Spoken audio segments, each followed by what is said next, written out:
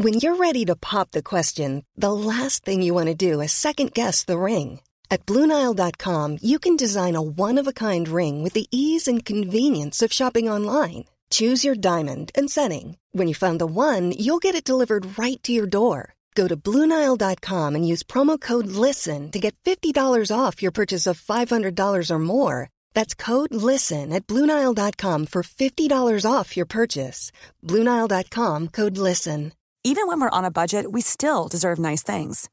Quince is a place to scoop up stunning high-end goods for 50 to 80% less than similar brands. They have buttery soft cashmere sweaters starting at $50, luxurious Italian leather bags, and so much more. Plus, Quince only works with factories that use safe, ethical, and responsible manufacturing. Get the high-end goods you'll love without the high price tag with Quince. Go to quince.com/style for free shipping and 365-day returns.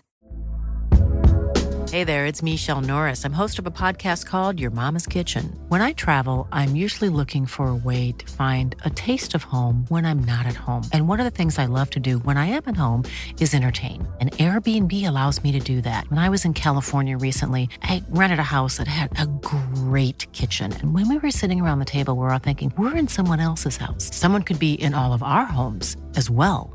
If you have a home, but you're not always at home, you have an Airbnb. Your home might be worth more than you think. Find out how much at airbnb.com/host.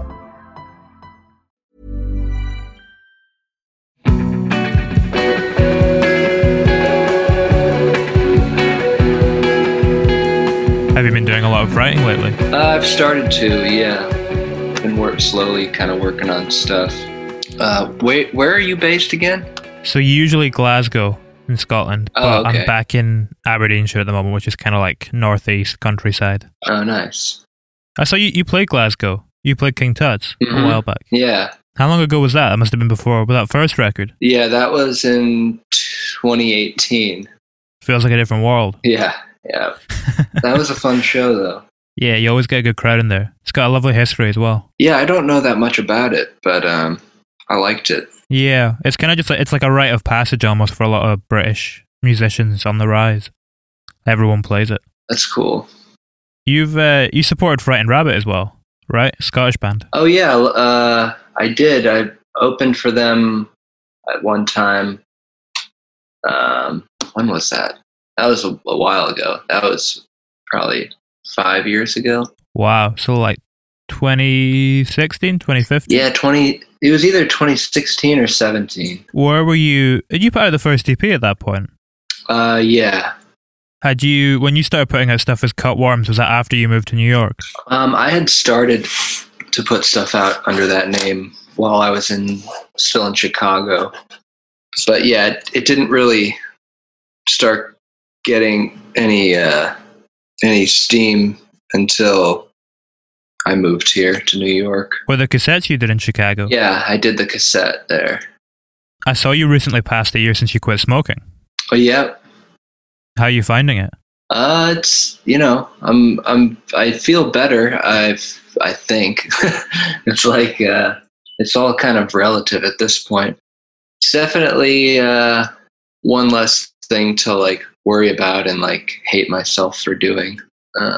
Was it fairly easy to stop? Did you have a few kind of stop and starts, or did you just stop and that was it? Well, over the years, I've kind of stopped and started a number of times. I was never really that heavy a smoker. Like, I was never like a pack a day or anything. I would have like at most like 4 or 5, unless I was like going out, for a big night on the town or whatever. The drinking would make it, you could go through almost a whole pack in a night and then you feel really awful. Yeah, does that not make your hangovers a lot worse? I think it does make it worse, the smoking. But I haven't had it too bad. Do you still drink, or are you? No, I still have a drink every now and then. What's your drink of choice? I don't know. Usually, just like I'll just have a beer or something. Or last summer was kind of getting into like different ciders because the beer was getting a bit heavy. I don't know. I kind of just will go through phases. Just have a beer stick on a record, something like that. Yeah. How come you stopped smoking this time?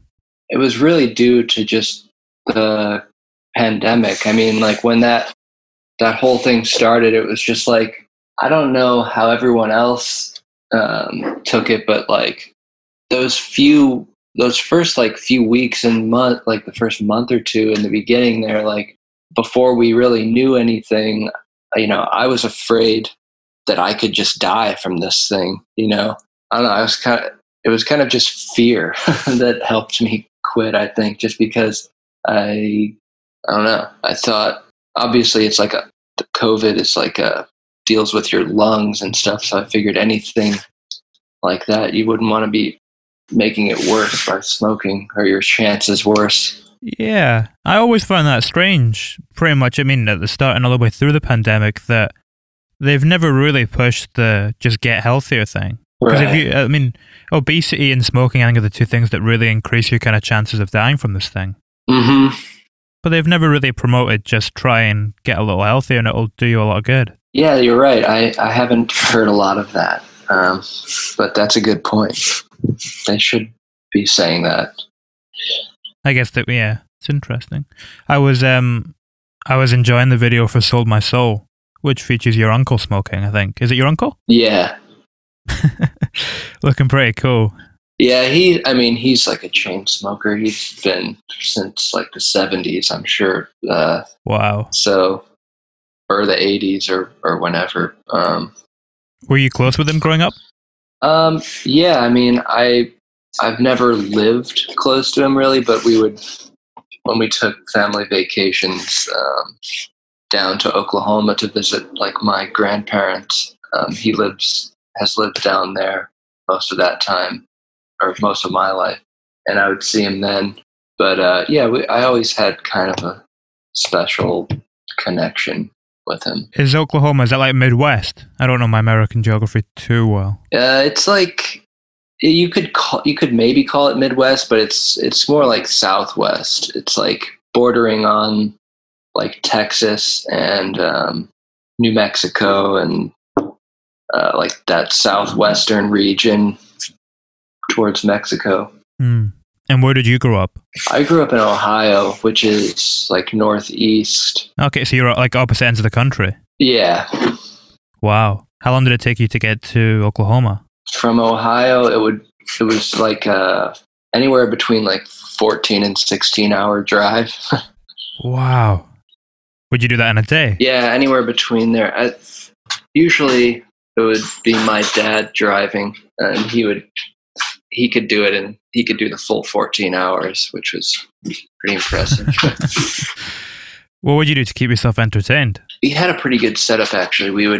We got one of those, well, we had like a minivan, and we had one of those like power converter things you could plug into the cigarette lighter, and like a mini 10-inch TV screen with a VCR built in. So we would like watch movies, like tapes. Sometimes later on, I think we even hooked up like the Super Nintendo to it, and like we're able to play some Mario. So we were pretty entertained most of the time, or just listening to music, whatever. You said you always had a connection with your uncle. Why was that, do you think? What was drawing you together? I don't know. Well, he's just sort of just a special type of person, I think, in general. Like, he's got a very open, welcoming presence, personality, and also, so he can talk to just about anyone. But with me specifically, I don't know. I knew he would have like the guitar around, and that was kind of my first instance of seeing anyone play an instrument, and I was just kind of impressed by that. How old are you at that time? I mean, I was really young. That was probably, I can't remember the first time, but I've known him, he's been around since I was a baby. It's funny how music, you know, when you're growing up, it almost seems to have this like mystical quality when other people play it. Like it's crazy. Like when you see someone first play a guitar and they kind of conjure up this sound that is so beautiful to hear. Oh yeah, it is definitely is like a magical kind of thing. When you put the last album out, I saw that you spoke a little bit about the importance of having other people who you trust involved with the process. I think you mentioned that your girlfriend, your manager, the players and the producers that were involved in the record. When was the first time in your life you felt like you were fully surrounded with a really positive group of creative people? I don't know, probably, you know,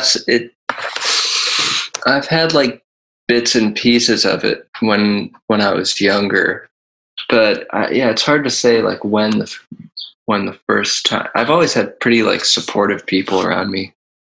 I've also, as far as music goes, like in making music, I've been pretty on my own a lot of the time. I tend to work on my own and write by myself and do all the overdubs and layering of stuff by myself. But so this particular time, this last time in the studio, like it was good to just, I mean, I still did like most of the overdubs and everything, but at least having like live drums, you know, the producer Matt Ross Spang, like getting sounds and stuff. It was just a lot easier. I didn't have to think about that stuff. Did you have to do that on the first record? The first one I recorded with Jonathan Rado out in LA in his like home studio there.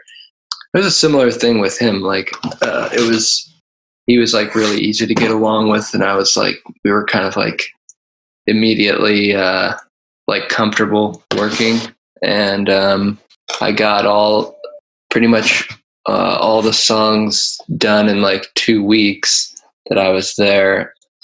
But it was weird for me because I'd never gone somewhere else to record like that. I was like, you know, the whole country away from my home for like 2 weeks, just like only doing the record. So then you don't really get to step away from it until you're done. So then when I came back, it was like I kind of had some stuff I wanted to like redo and change.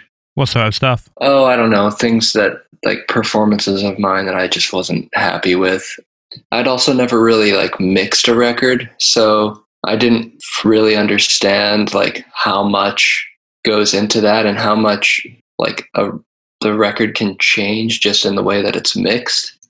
And I kind of like took it for granted that like anyone would just know what I was like hearing in my head, like what I wanted to sound like. And I wasn't very good at like, I guess, communicating how, like what I wanted on things. So it was kind of just a learning experience in that way.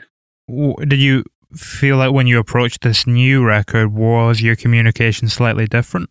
Yeah, kind of. I mean, well, a big thing is having like reference points that you can communicate to people. Like if you want a certain, say, like drum sound or something, you can play a song for some, like an example from a song that you like.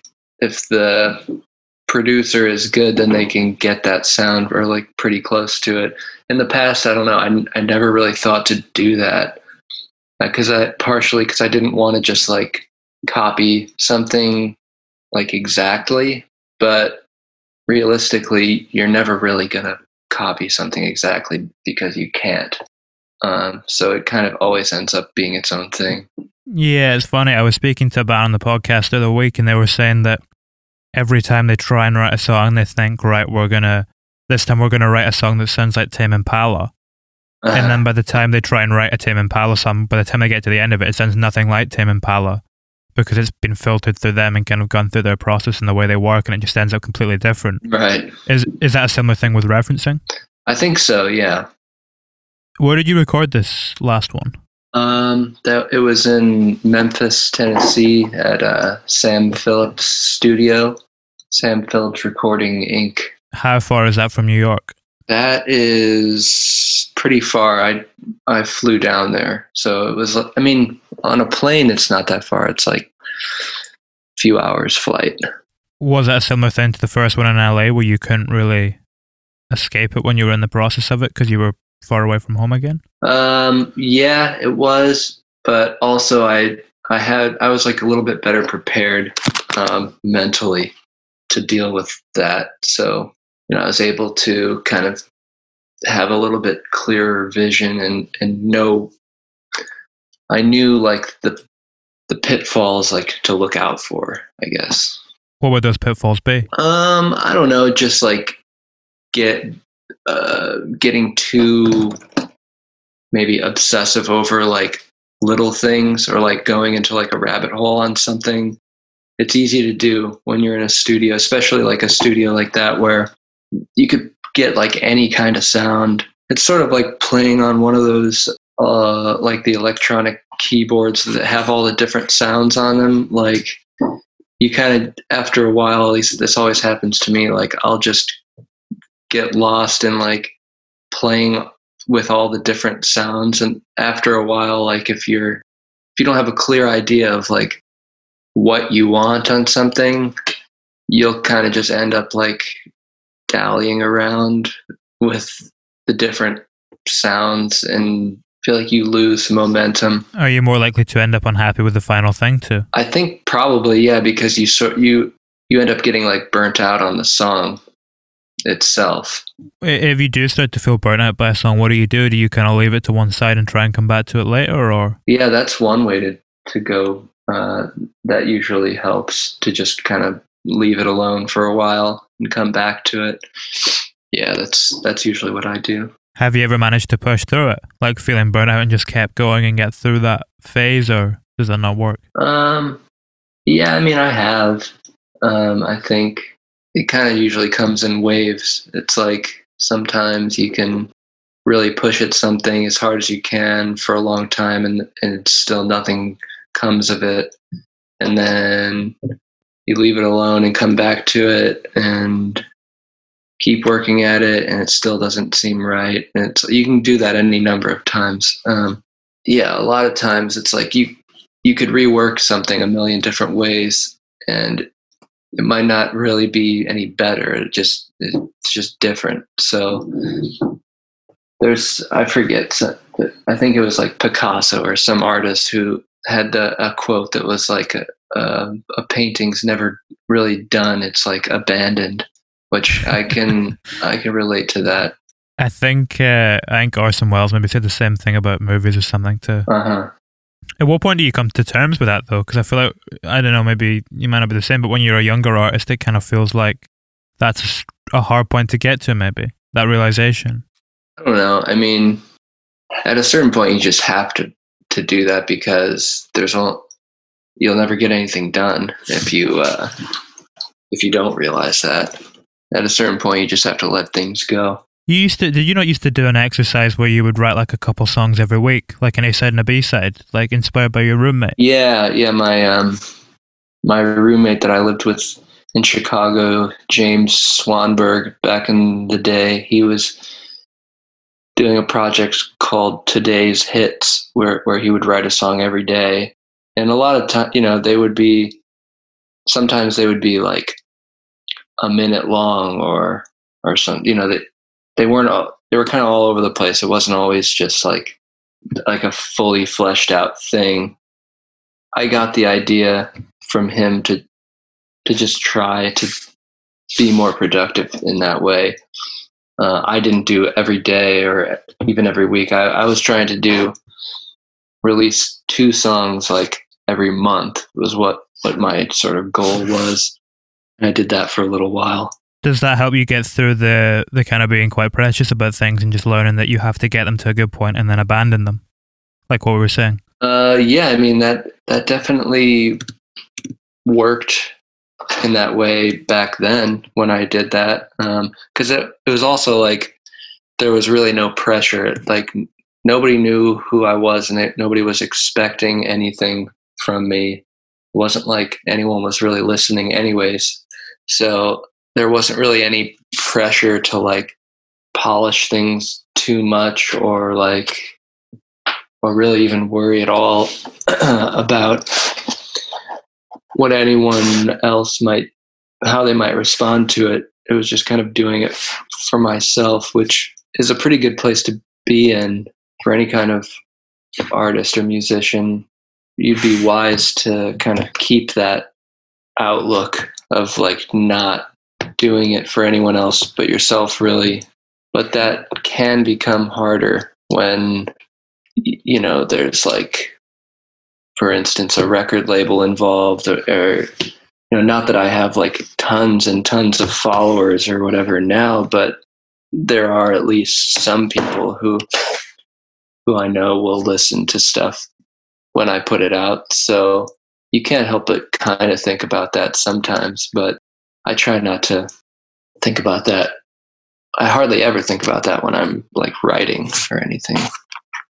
Are the times that you think about that maybe like when you're on the road or something and you see more people in the audience and stuff and you notice that audience kind of appearing?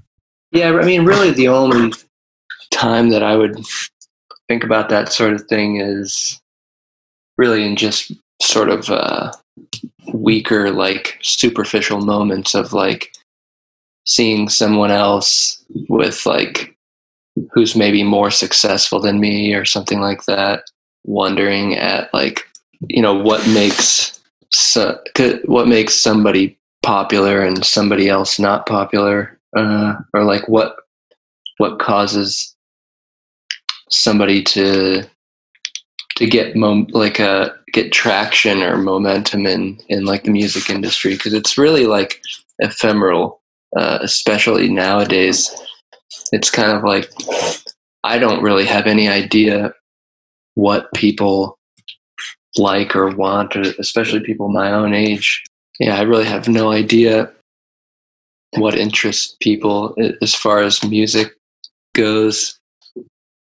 It doesn't really make sense for me to try to like appeal to a certain audience or whatever. Does that make you more free when you don't have that expectation? I guess maybe it does, but yeah, there's always limitations that are kind of just imposed by, or just naturally there. I mean, like I'm kind of limited by my own self of what I can create or just what I like, really.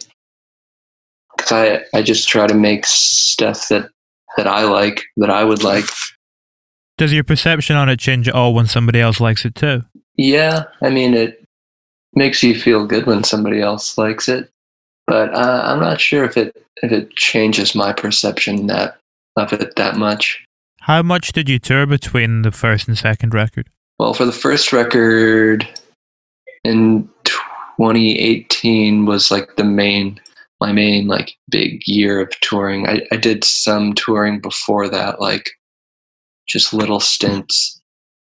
But 2018 was like kind of the big push where it was like pretty much that whole year from January to like the end of October, I was pretty much on the road almost that whole time.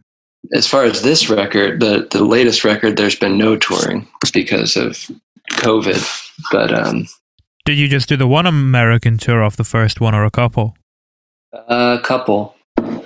I went to Europe twice and went around America, I think, twice. Both of the albums kind of feel rooted in American culture. Did your understanding of America change from seeing it in a much broader way when you're traveling through it like that on a couple tours?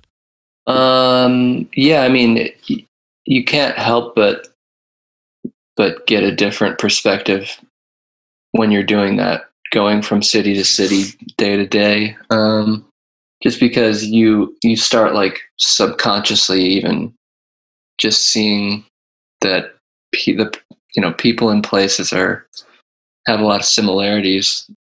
The culture of America doesn't change all that much. Like there there still are differences regionally in the country, but and like geographically things look different, which is cool about this country because there's a lot of different variations and different types of scenery and stuff. But it's still more or less the same type of attitudes that you run into. I imagine that could be kind of unifying in a way. I imagine when you're touring it, that's quite a divided time, or it felt like it from across the pond. It looked quite divided, but maybe feels a little bit more similar. Yeah, I mean, it certainly has been pretty divided for a while.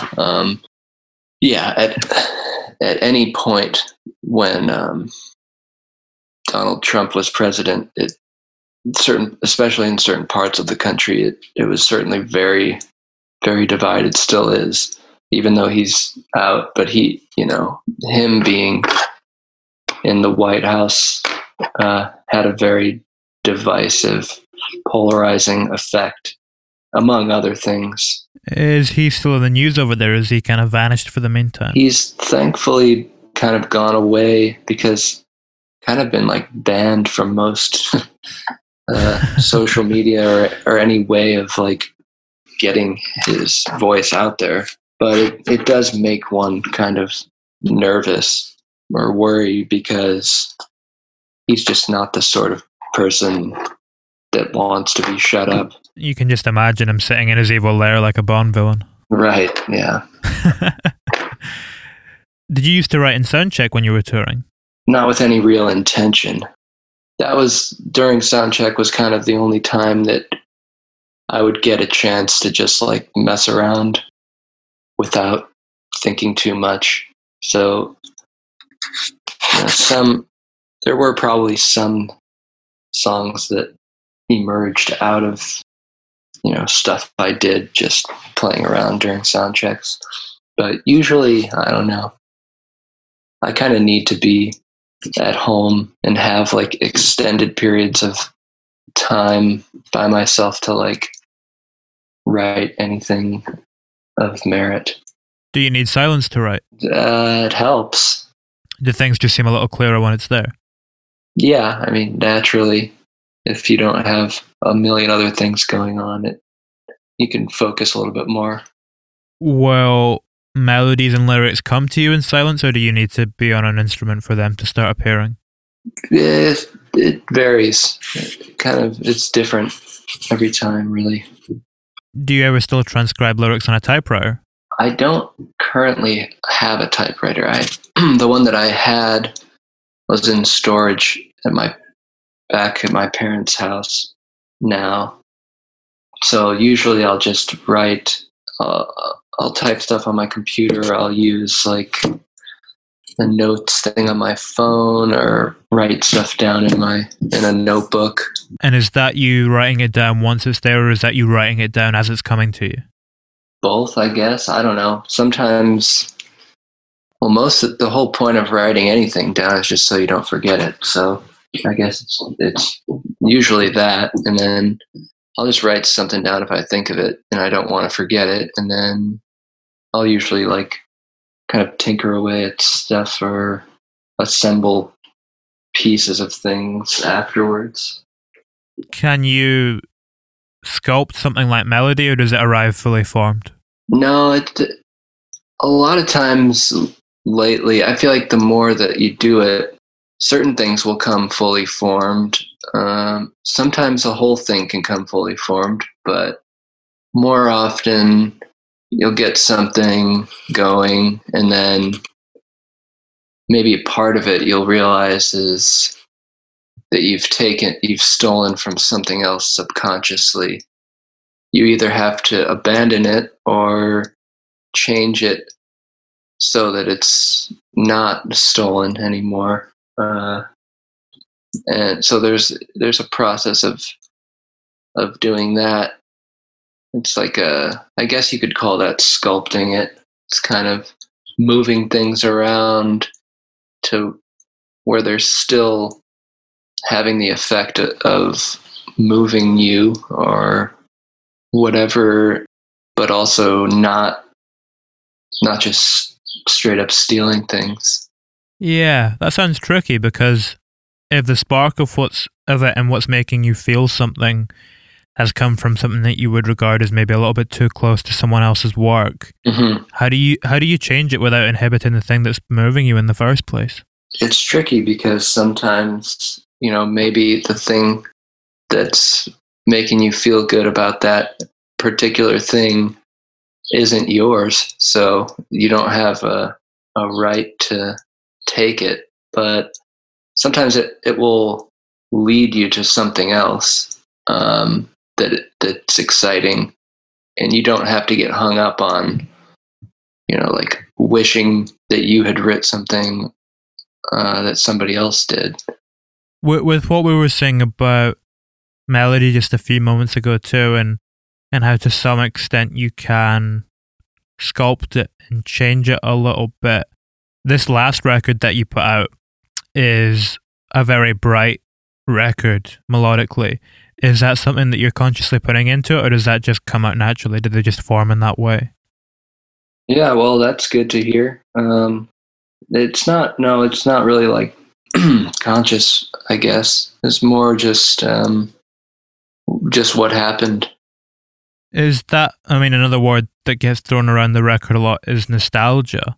Mm-hmm. Is that a similar thing? Is that just an inevitable byproduct of certain sounds? Is it something that you can consciously control, that feeling of nostalgia? I guess it depends.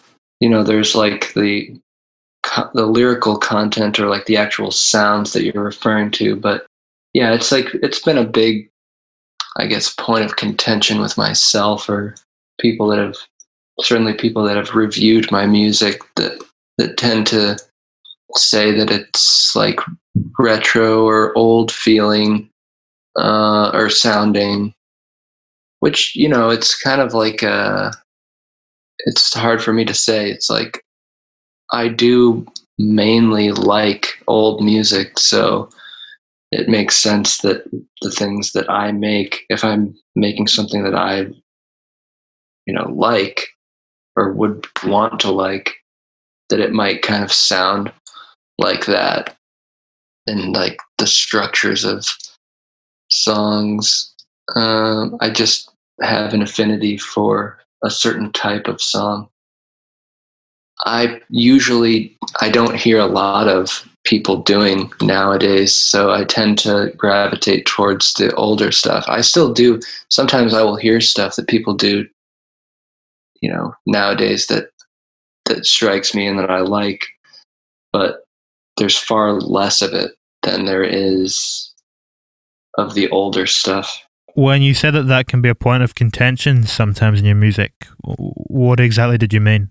Well, I don't know, like it's more just a personal thing of like, it's like I don't know, like an ego thing of just like, as a modern, whatever, contemporary musician or artist, one wants to feel like they're making something that's new and relevant. So it kind of comes off as maybe not an insult, but just kind of like disappointing, like to think that what you're making is just like rehashing something that's already been done, or or it's not like relevant or something, or it's somehow less relevant than other music that has the trappings of something more modern.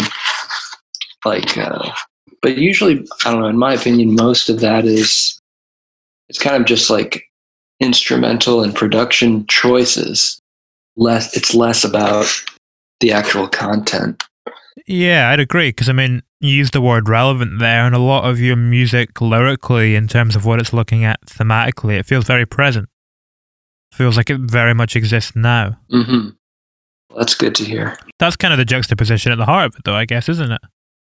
Slightly nostalgic sounds, using them in an effective way to talk about a present time that we're maybe not particularly nostalgic for, or won't be particularly nostalgic for. Sure. Yeah. I mean, that's I guess an accurate description of some of the stuff, I would say.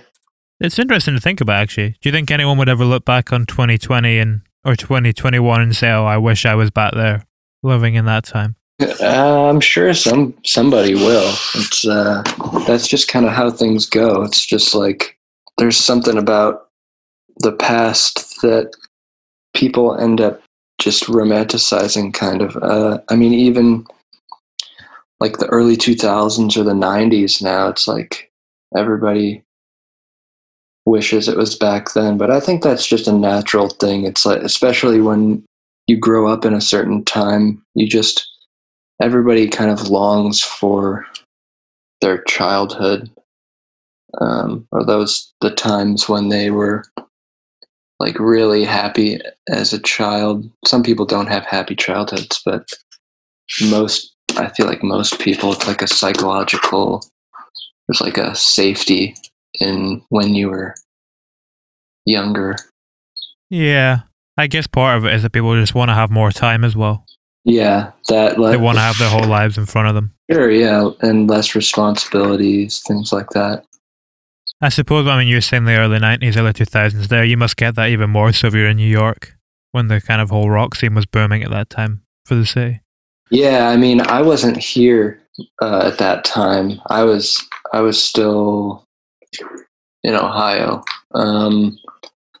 But yeah, there certainly was a lot going on here at that time. But it's like by the time I got here, from my understanding anyways, and things that people have told me, the city had changed pretty dramatically even since then.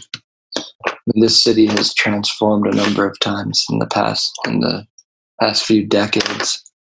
In what way? In every way, really. I think, different types of people and things that are going on, different businesses and...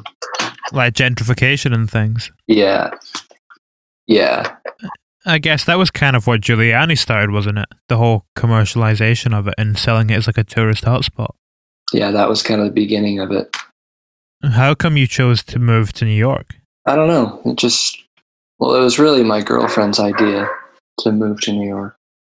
I had always kind of wanted to live there. Kind of seemed like the place to be if you wanted to like try to make anything happen for yourself. It was either that or LA, at least in this country. Would you ever go to LA? Would you ever move? Maybe. It's expensive though, and it's pretty far away from both of our families, so I'm not sure. Did you were saying, with your girlfriend's idea there, is she on the record? Does she do like a lot of the backing vocals and stuff? Yeah, she does some on the record. So did she go with you to Tennessee? No, that was done afterwards. Like I came back to New York. And did you go into a studio in New York? No, I just recorded it myself. Oh wow! Do you kind of kind of add like the little flourishes and embellishments to the mixes from home? Yeah, and with this record, I did a lot of that. After I came back from the studio, I added a lot of the like fleshing out of stuff. You're an illustrator too, right? Yeah. Do you feel like you have a natural attention to detail in that way? Those little idiosyncratic bits that just help to make it feel more real and personal. Yeah, I do have I don't know if you could call it like a good attention to detail. It's more like just being like obsessive of certain types of detail, which, yeah, that does show itself in like illustration stuff. Does that manifest itself in your life anywhere outside your art? I don't know. You'd probably have to ask somebody else around me. Do you read a lot? Yeah, I try to always be reading something. Is that something you've done since you were young? Probably since high school is when I first started like seriously reading. What are you reading at the moment? reading a few things, but I just started the Q-Teen 84, the Haruki Murakami novel, which I like that a lot so far. Do you take inspiration from writers and novelists in that way, in the same way that you take inspiration from songwriters? Yeah, I think so. In a different way, maybe. It's kind of, I don't know, with novels a lot, it's sort of like, I feel like that's the only medium where you can really like get into somebody else's head, like borrow someone else's consciousness. So it's more of like a point of view type of thing that you're maybe co-opting or seeing or being inspired from. I mean, it's interesting to think about because you quite often tell stories in your songs. Like there might often be like a linear thread that kind of goes through it in that way. Are you trying to imbue it with a similar personal thing to what you were saying there about a novel and the way that you can kind of see someone else's point of view, or do you view them more just as stories from a third person perspective? I think it can vary. It can be both or either or neither sometimes. What would it be if it was neither? I don't know. It could be from the perspective of a tree or something. I don't know. Like, you ever see that film, A Ghost Story? I don't think so. It's kind of about a guy who dies and becomes a ghost, and then the whole film is him watching the world go by where he can't interact with anything. And he's just watching as a perspective as a ghost. It's really good.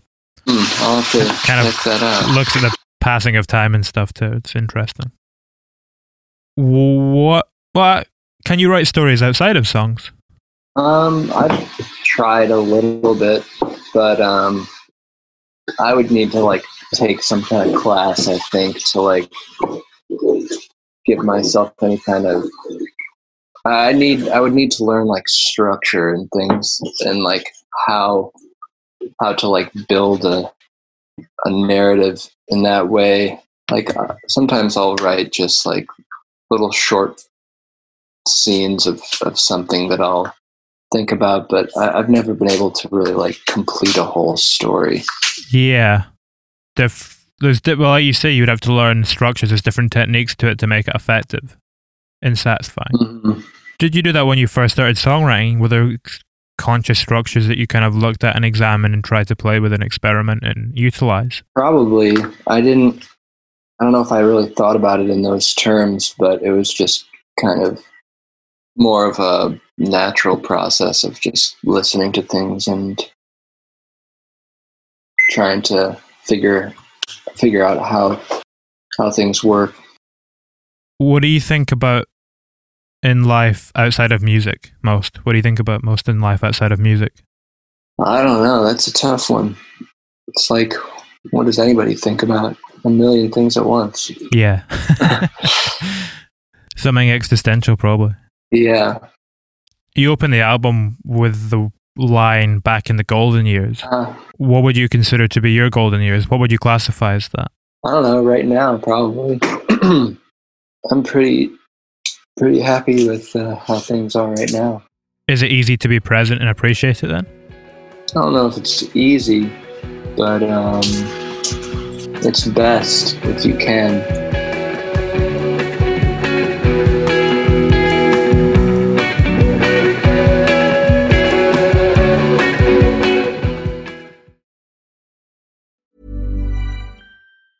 Planning for your next trip? Elevate your travel style with Quince. Quince has all the jet-setting essentials you'll want for your next getaway, like European linen, premium luggage options, buttery soft Italian leather bags, and so much more. And is all priced at 50 to 80% less than similar brands. Plus, Quince only works with factories that use safe and ethical manufacturing practices. Pack your bags with high-quality essentials you'll be wearing for vacations to come with Quince. Go to quince.com/pack for free shipping and 365-day returns.